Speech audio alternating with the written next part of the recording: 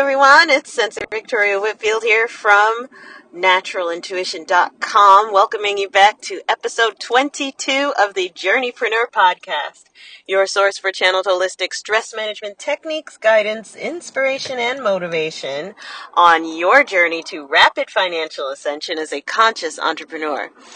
So the title of this episode is Church Yourself.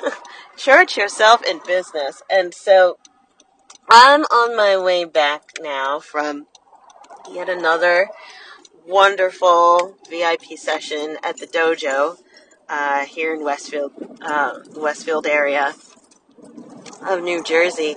And we had this powerful breakthrough in channeling for her that I feel would really serve you as well. And, the Sister Goddess who is having her VIP session with me, she was having it specifically to finally open up to having faith in herself and her business. This is her first session, her first private session with me. She's come through my group programs, and she's ready for that next step and that next level, and she's dipped her toe into entrepreneurialism and dipped it out because, in her words, bills are real. And let me tell you, honey, I know that. And hey, after 8 years as a full-time entrepreneur, bills don't stop being real once you have your own business. So this was about really anchoring into her strength and into her power and into her faith in herself. And we also started talking about her faith in God and how that interacts with her life purpose and what she feels she's been sent here to do, right? Because when we, as conscious entrepreneurs, elect to be on that journey of entrepreneurship, we open to that with all of our hearts. Like, this is what I was built for. So yes, we call upon faith, whatever your faith may be in. If it's in, and we talked about this as well in the session about faith in God, faith in Goddess, faith in nature, faith in human potential and our highest good, right? Whatever you call it, being the best version of yourself, stepping into that from faith rather than grinding and hustling and pushing into that from fear. And so I just wanted to share a little bit of the magic from our session together. Maybe it'll inspire you on your path, but especially for those of us who have come up with a religious background and may even have some religious wounds, I want to speak to you in particular. Now, here's my story. I grew up the daughter of a minister, like a very religious family. Like, we didn't even listen to radio or anything like that for many years. It was all about reading, certain books that were approved by the faith that our family at the time subscribed to. I went to schooling in that as well. So, for all of my grade schooling was at a private school that was in alignment with the beliefs that we had at home. So I know what it's like to be brought up in, let's say, the church, right? And who knows what your church or your temple may be, but it's a certain insular pattern of beliefs when you really are brought up in believing the one way and one way only. And I'm so grateful that when I got to college, I went from, in private school, when we graduated, we were the largest class of only 54 young men and women. And that was like a K through 12 school. Going from that, and I was the half of the 1.5 women of color in my class. It went from that to going to what they call a public Ivy League university, where my graduating class was of 40,000 30,000 people. That's another order of magnitude, like a whole other order of magnitude jump, and it really exposed me to so many more points of view. Completely broke open and busted my mind. I was just like, what? What? Right? I'm so grateful for that experience. It also shifted my relationship and actually clarified my relationship with spirit. So on top of that, then after college, getting into the workforce and making sure that I'm like trying to be part of something bigger, right? Contributing to society. Having the experience then of being brokenhearted, right? My relationship fell through, which then triggered me to seek healing, which initiated a whole nother level of spiritual expansion, understanding of like, okay, there's like books on self-help and healing, and okay, there's this stuff called energy healing. And from that, then, going with my intuitive mentor then at the time to my very first introduction to like entrepreneurship, and we went to an information session.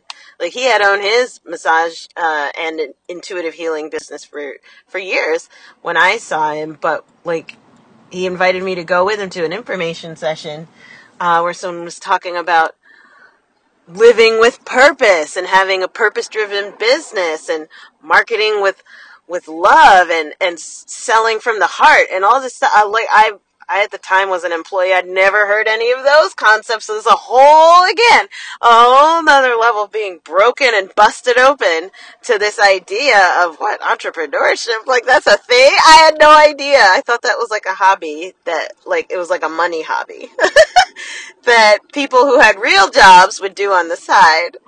But now 8 years deep into this entrepreneurship thing, as an intuitive healer and also as someone who's ordained, like I almost left that part out, that I did get ordained as an interfaith minister, it continues to evolve over time. Our mindset, our energy, our spirituality continues to evolve over time. So when we're at these points of transition being broken open, like the sister who was sitting across the chair from me in our VIP session today, naturally, our patterns of belief and the structures that determine our strongest patterns of belief come up. Why? On my path, I found it's because I'm being broken and busted open. Not broken and busted down, but because I'm being broken and busted open in the most beautiful and empowering way. And so holding space for her in that, these deep wounds around being able to talk about belief and the church and the wounds that she and I and others, those who we're divinely contracted to serve, have received from this idea of church.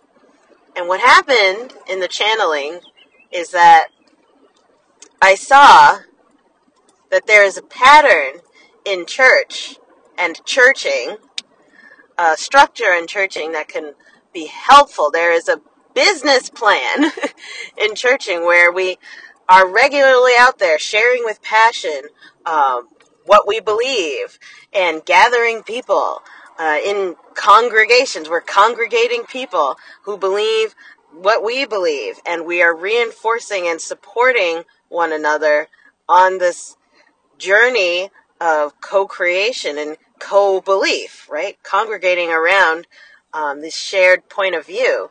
And there's also resources that are congregating, whether it's financial resources, people resources, emotional resources, time resources, space resources.